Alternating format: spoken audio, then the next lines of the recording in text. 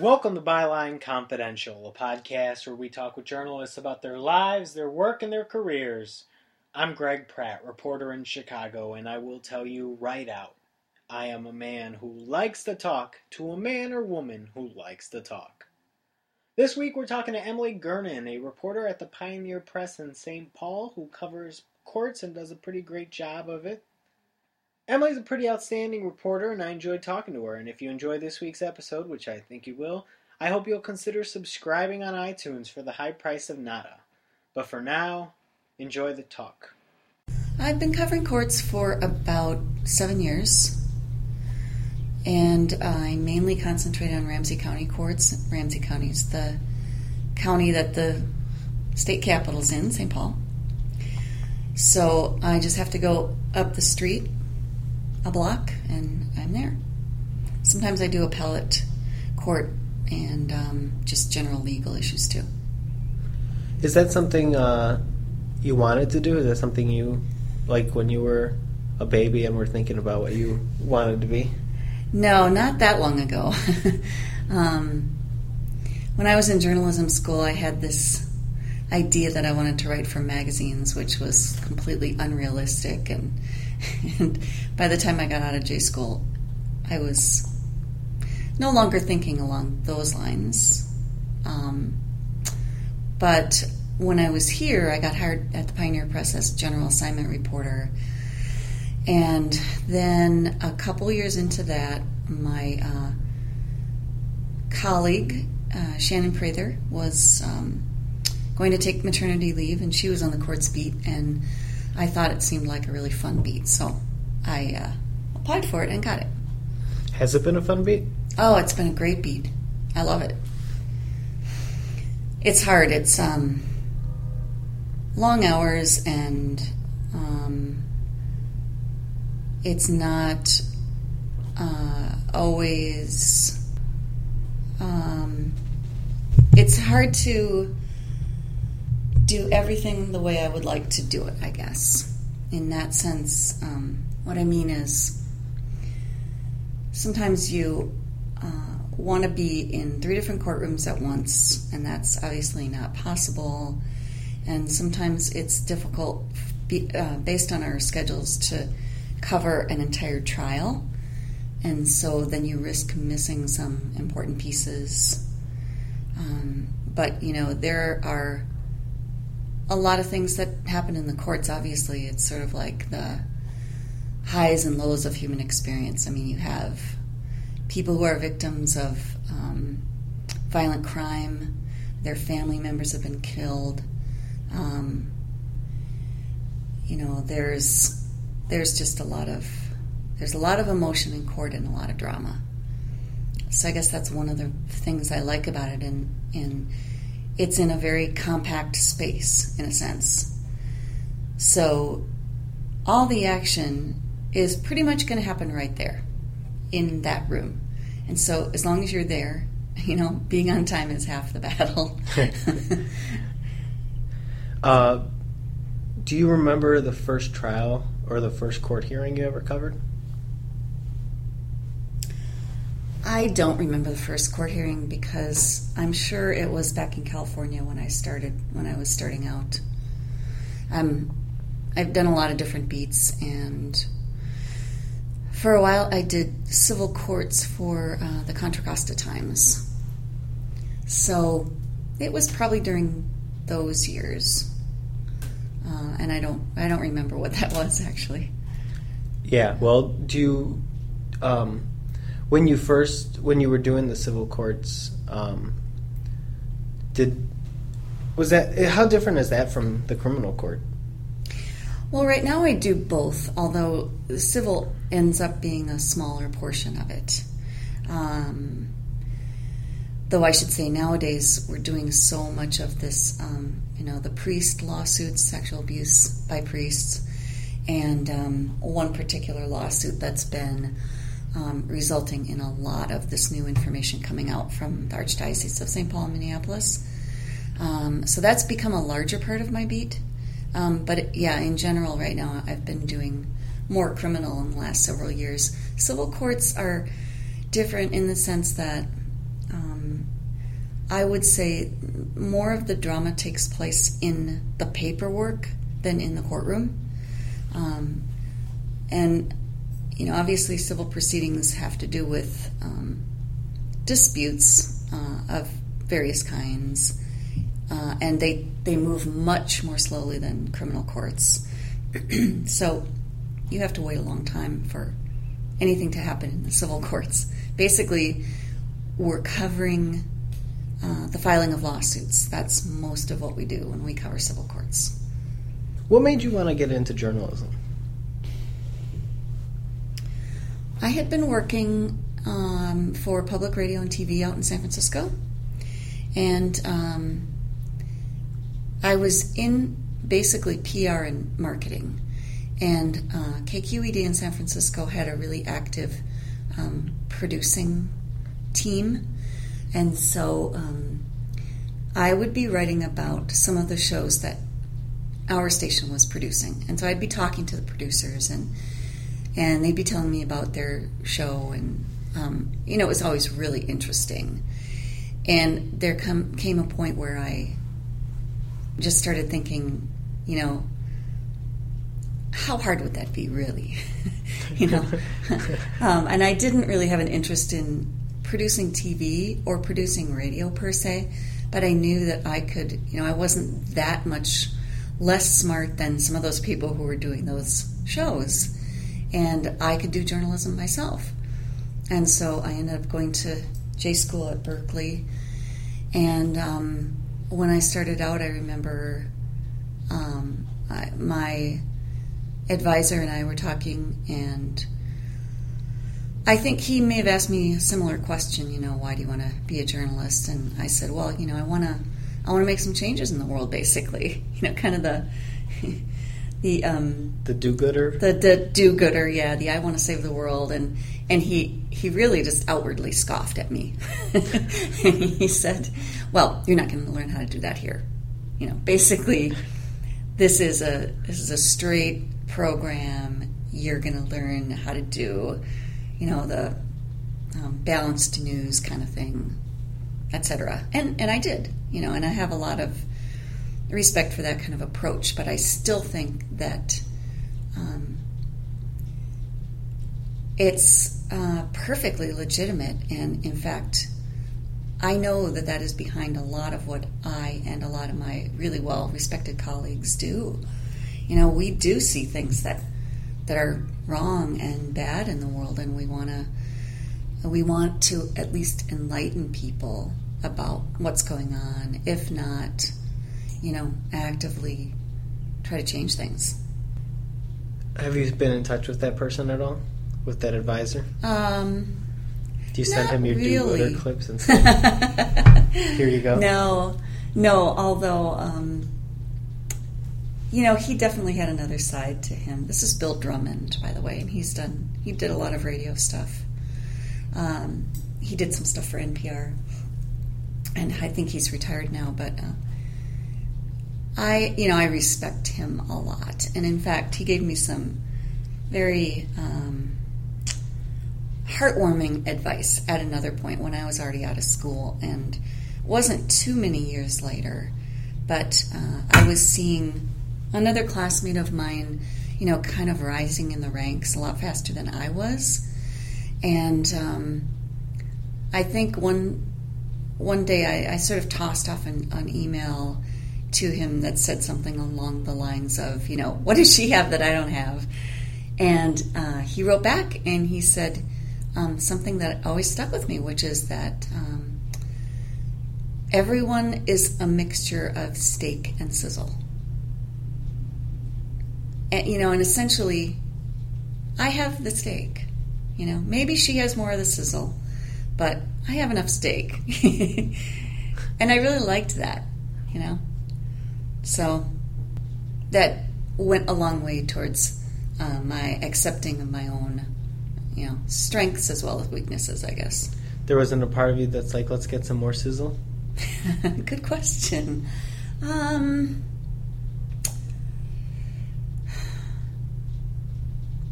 I guess. I think obviously there are always there's always an aspect that we can. There you go. There's always an aspect of improving how we present ourselves, and that's certainly very important. And yes, I try to improve on that too. Yeah.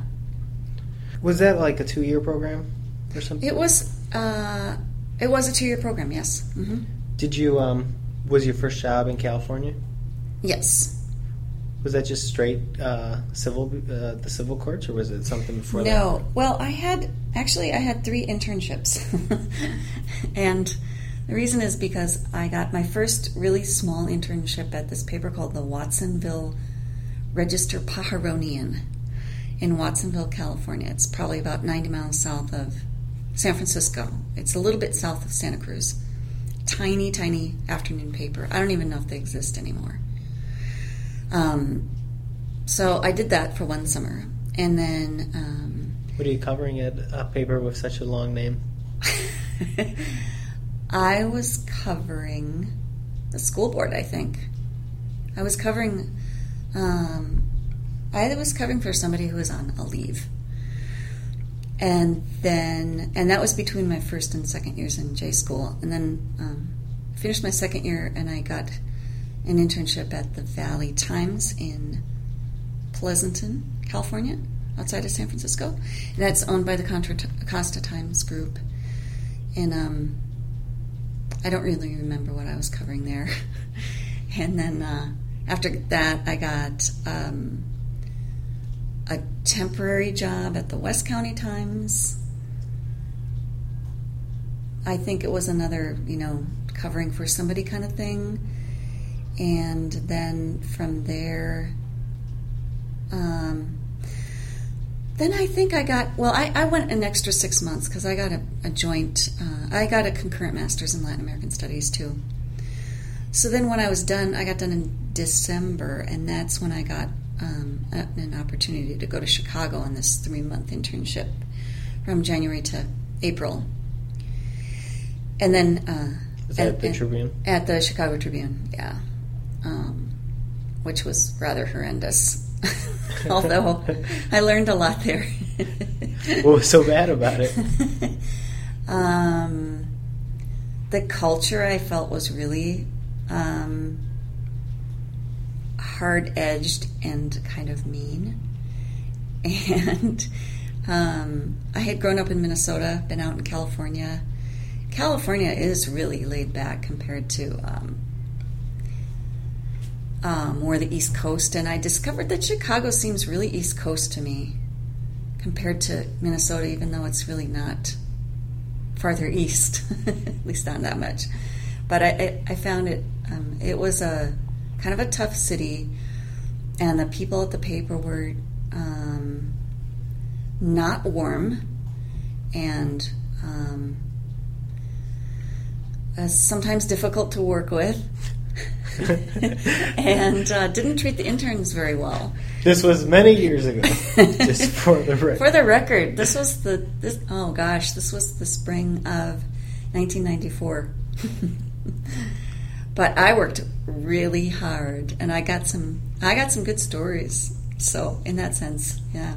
Is there any particular good story you remember from your time at the Tribune? I did a lot of breaking news kind of stuff. I did there were a lot of fires. I did a church fire story. I did a story about people slipping on the ice because it was a horrible winter. I did a story about a guy who got killed when a piece of ice the size of a microwave oven fell from the Neiman Marcus building on top of his head.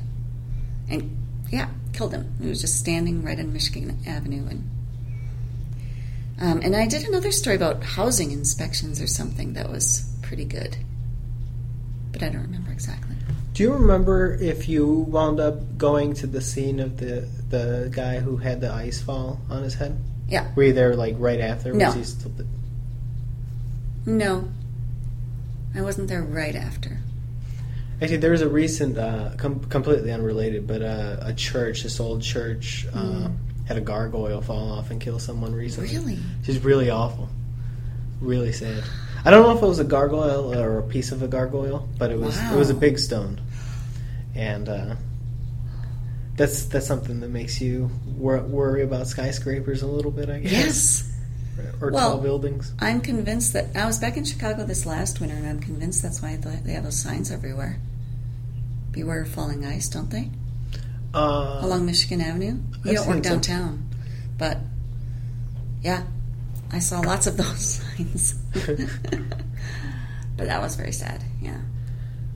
So you're in a newsroom with mean people, and you're pretty young. And is there a point in these early days of your career where you kind of that, like, is there like a come to Jesus talk with yourself about, do I actually like this, the news business? Have you ever had that? Oh, I have that a lot more now than I did then. Not that I don't like it. No, I really didn't. I loved reporting, and I still love it. It's just a difficult way to make a living. But from just doing it, it was something you enjoyed? Yeah, it was always. Yes. Sometimes I have to kind of get out of my normal introvert style. But once I do, I'm really enjoying it. So. What was your next step after the mean newsroom? I just kind of kick out of calling it that. Yeah. It's not so bad now. Oh, that's good. Oh, and I'll say one more thing about the Chicago Tribune, because every time I think about that, I think of this memory. There were flying cockroaches in that building. No. I am serious. What's a flying They cockroach? were like 4 inches long, and they were flying. I swear to God. It was horrible. Were they friendly cockroaches? Are any cockroaches friendly? I think there are cockroaches that are probably friendlier than others. So I think there are cockroaches that are just trying to get by in the world, and then there are cockroaches that... No, I haven't given it that much thought. That's gross. It was really gross. It's only happened a couple times, but that was enough, believe me. I was glad to be out of there. Is that... how long has it been since you thought about those flying cockroaches? Probably a while, right? No. Or every day? Every time I think about the Chicago Tribune, I think about flying cockroaches.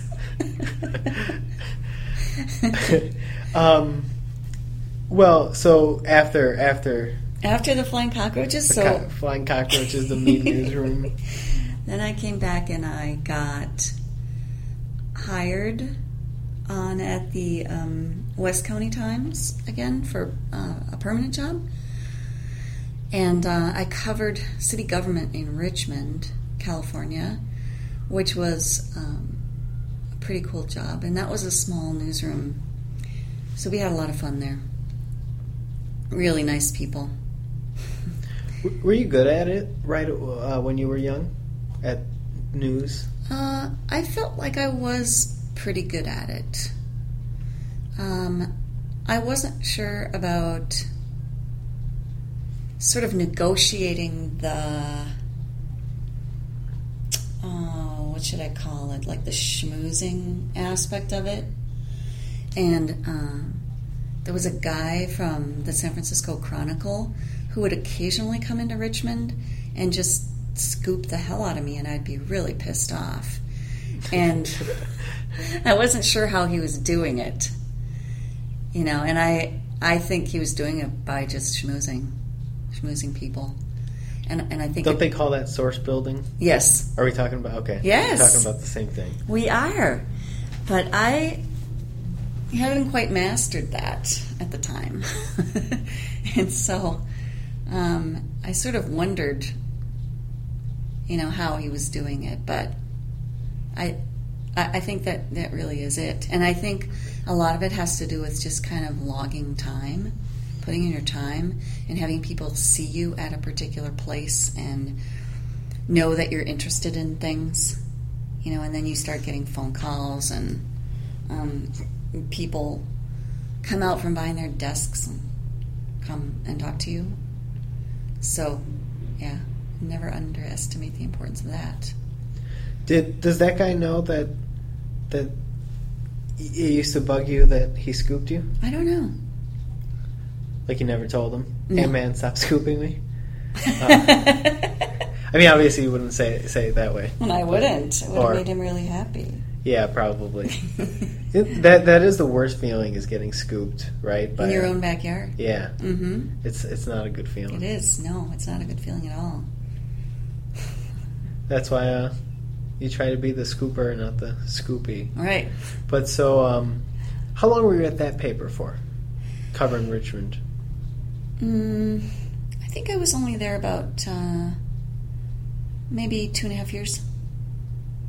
I got hired for a very short stint at the main office of the Contra Costa Times, and that was my civil courts thing. And then I got a friend of mine who had been with me at Contra Costa got a job as an editor at the San Francisco Examiner, and so he sort of paved the way for me to get over there. And that's how I got my job there.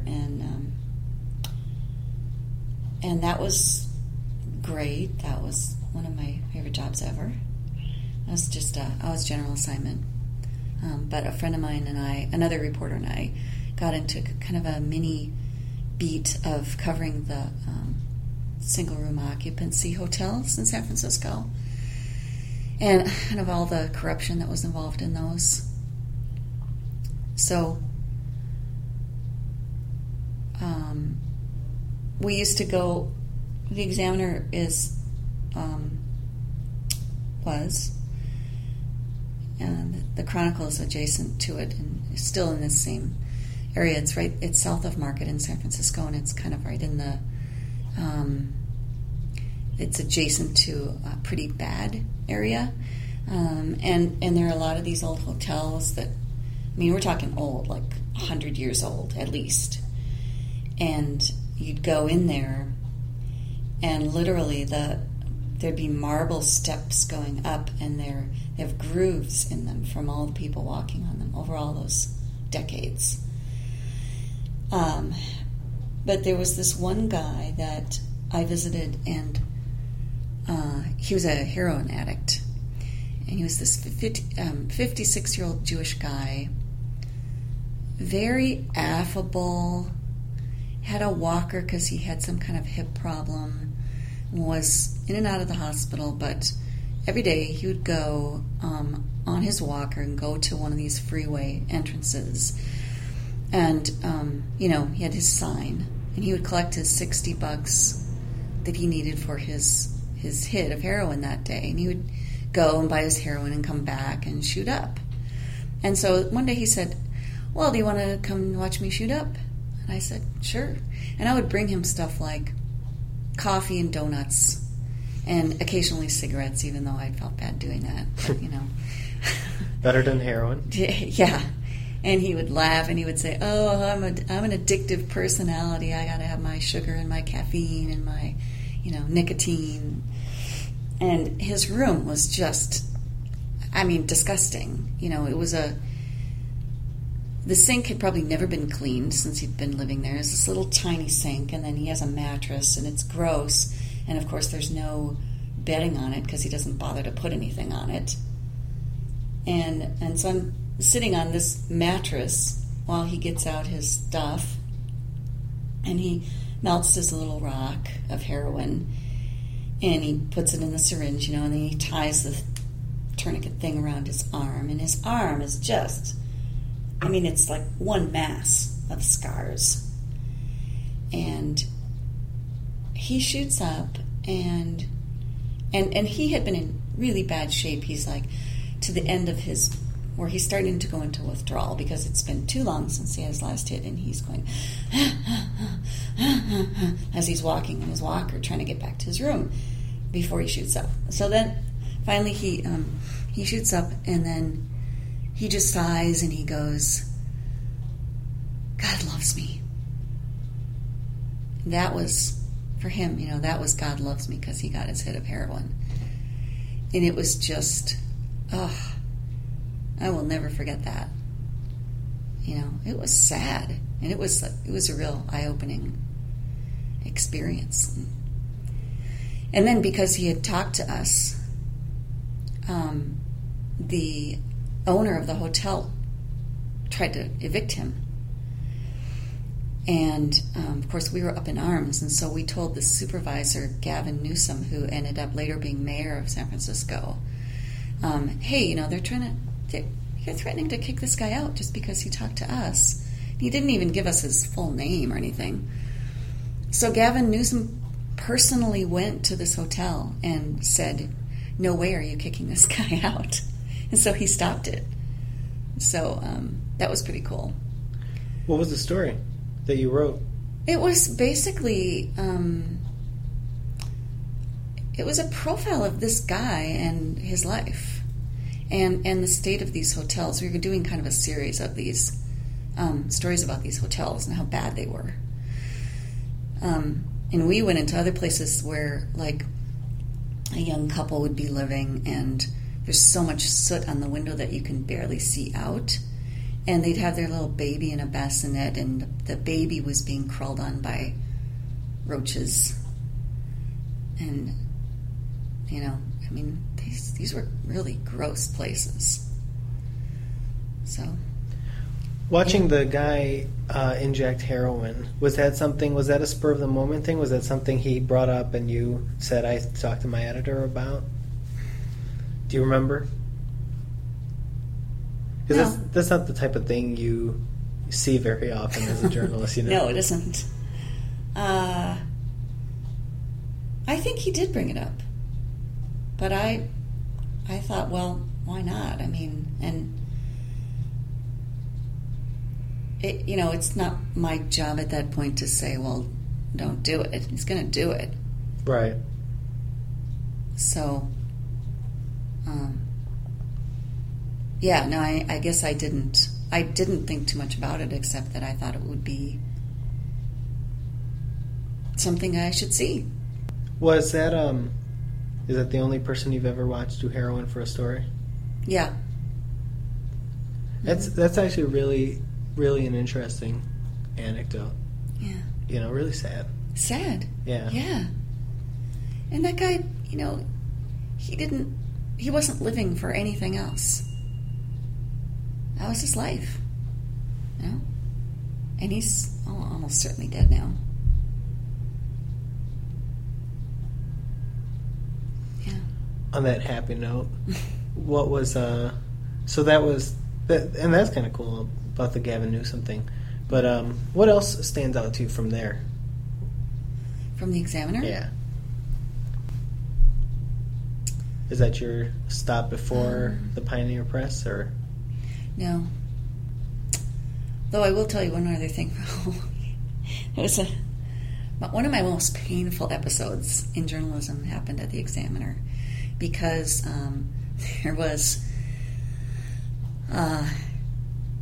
this was during a time, and it's still going on, but of course there's a lot of gentrification in San Francisco, and the Mission was kind of a center of that at the time. And so there was this one guy who took a pseudonym of a famous, I think he was Ukrainian anarchist, and I can't remember the name at the moment. But this guy who was an activist assumed this name. And so he started putting up these flyers all around the Mission District about, yuppies getting out of the Mission. And then, so that there was a lot of, there was tension around this. And then cars started getting keyed. And so there was some vandalism going on around this too. And this one cigar bar that had come in to the area was threatened in some way. And Nestor Machno, that was the guy's name, Nestor Machno, the pseudonym. And so we were doing some stories about that. And then at one point, this group, it seemed like a group, was put an ad into our paper about kind of a counter demonstration that they were going to have. You know, like sort of the yuppies getting up in arms and fighting against these people coming in and knocking their way of life, which was weird, you know. We thought, yeah, this is really strange, but let's look into it. And so I was looking into it, and I was trying to call the number on this ad, you know, for more information, call Mark or whatever. And I was trying, and I was leaving messages, and I never got a hold of anybody. And nevertheless, I ended up writing a story in the Examiner about the fact that this demonstration was going to happen. And so then the very next day, in SF Weekly, in the alternative paper, the editor had his op-ed piece, or his main editorial for the week, started out with, "Thank you, Emily Gernon. Thank you so very much." I could kill that guy to this day. Do you remember so it was who all. that It was? was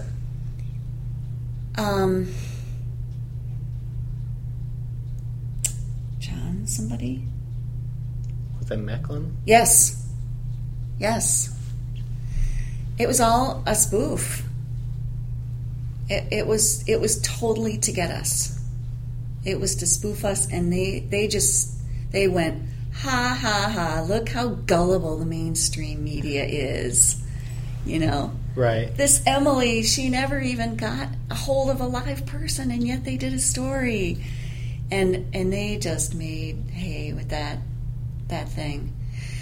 And you know, I mean, in a sense, of course, I felt horrible, which I never told him. You know, I never gave him the satisfaction of hearing anything from me about it. Sure. But that was a bad day for me.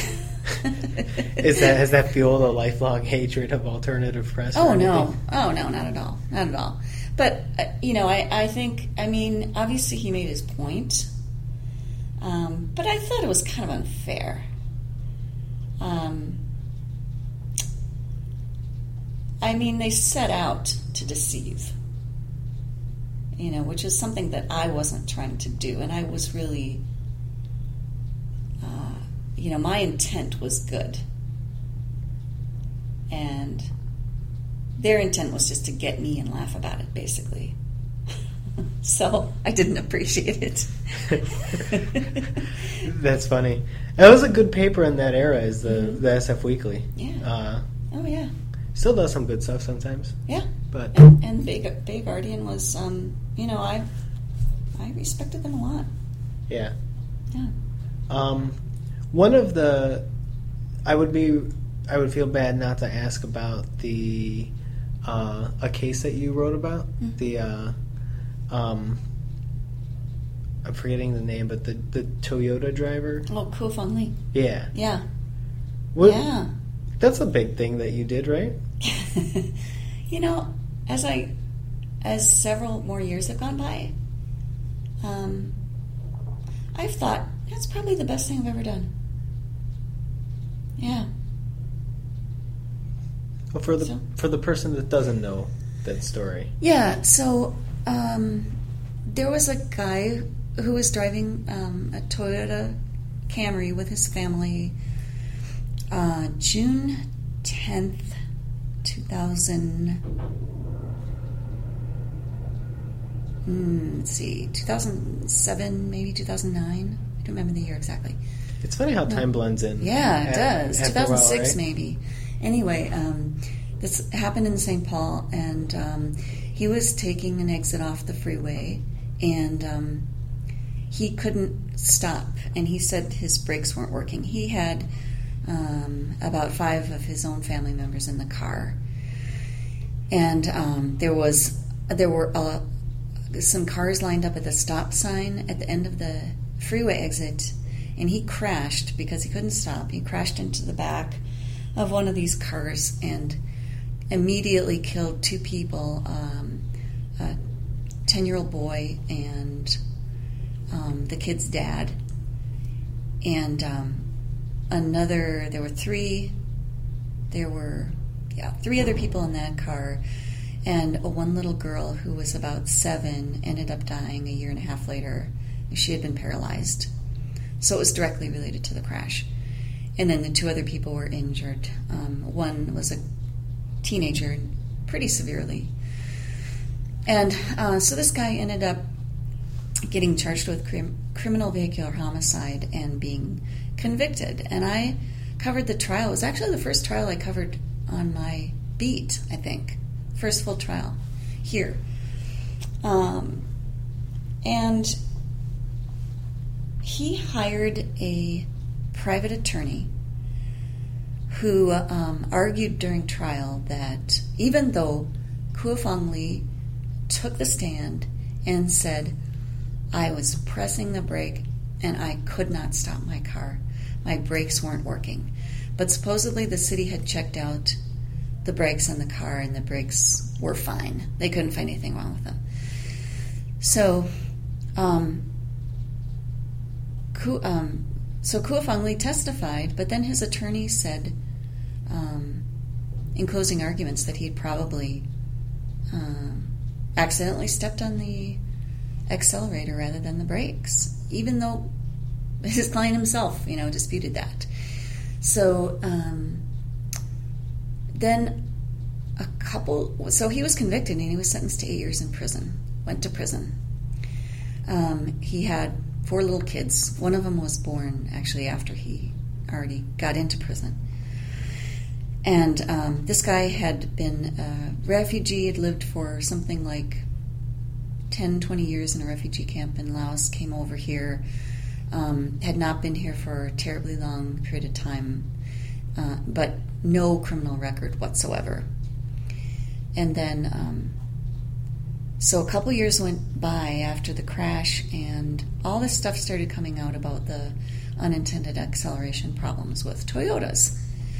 And I had not thought about it until one day I'm in my kitchen listening to NPR like I usually do in the morning.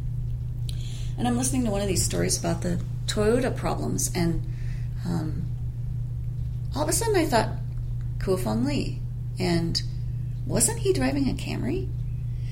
And it hadn't occurred to me until then. So I came in here and talked to my editor, and we went in to talk to our head editor at the time. And we decided first thing to do would be to call his defense attorney. He'd gotten since then a new defense attorney for his sentencing hearing. And so I called him, but I did not hear back from him. I kept calling him for over like a week. And but in the meantime, we decided here that we would find out if the car still existed, because what were the chances, that it was in the police impound lot, but we didn't even know if it was still around, and what would they be able to do if the car was no longer around. So I made a couple calls, found out, they kept the car. So the car's still in police custody. And then finally, the attorney called back, and he said something about, we're gonna maybe file something on this case. So it was a petition for post-conviction relief, and that got off the ground, and then they ended up getting affidavits from more than 20 people they had people coming forward after I wrote my initial stories saying, I had people calling me saying the exact same thing happened to me, and I have this kind of car, etc. So we collected some stories, and the Innocence Project of Minnesota collected stories, and the attorney did, and then they got some help from an attorney down in Texas, this big time, criminal defense attorney. And they ended up getting these affidavits from people who owned either that very car, that same year of car, or the next year, I think, which had like the same engine or something. And so one of the Ramsey County judges, Joanne Smith, decided she would have a post-conviction hearing in August of that year, which was 2010. And it lasted a couple days, and they put something like 20 people on the stand to tell their stories about their particular car and what had happened with their car. And they came from all over the country to do this. And it was compelling as hell. They had this one guy, I think, who really got to the judge. I think he was in the National Air Guard or something like that. He flew these jets. And he said, I get trained to be in control no matter what happens. And I could not handle this car, and I did not know what to do, and I was freaking out, basically. And so that was, I think that, along with the fact that Kua Fong Lee's attorney, the judge determined that he screwed up. So on the basis of ineffective assistance of counsel and this new information that was brought forward, she declared that she reversed the conviction. And she had arranged it. She was very concerned about this, and she really wanted to do the right thing, and so she had arranged it that she talked to the prison. He was in Rush City at the time. And she talked to the prison, and she was going to arrange it so that once she announced it, all he would have to do, he wouldn't have to go back to Rush City, he would just have to go back to the county jail here in Ramsey and just get checked out there and then leave. And then he was going to be a free man. So she announced that he was done. And then the county attorney announced that they were not going to prosecute again. And so he walked out of jail about 2 hours later, into the arms of his wife. And it was just the most amazing thing. It's something you helped bring about. Isn't that cool? Yeah, it is. It is. If people want to follow your work, because you're still covering trials, in fact, you're on your way to a trial very soon, what's the best way to do it? TwinCities.com is our website for the Pioneer Press. Are you on Twitter? And I am on Twitter. I'm at Emily Gernon, just my name. Well, so that's easy. That's straightforward. It could be something like flying cockroach hater or something, Yeah. But I really appreciate you taking some time to talk with me. It's been a pleasure. Thanks.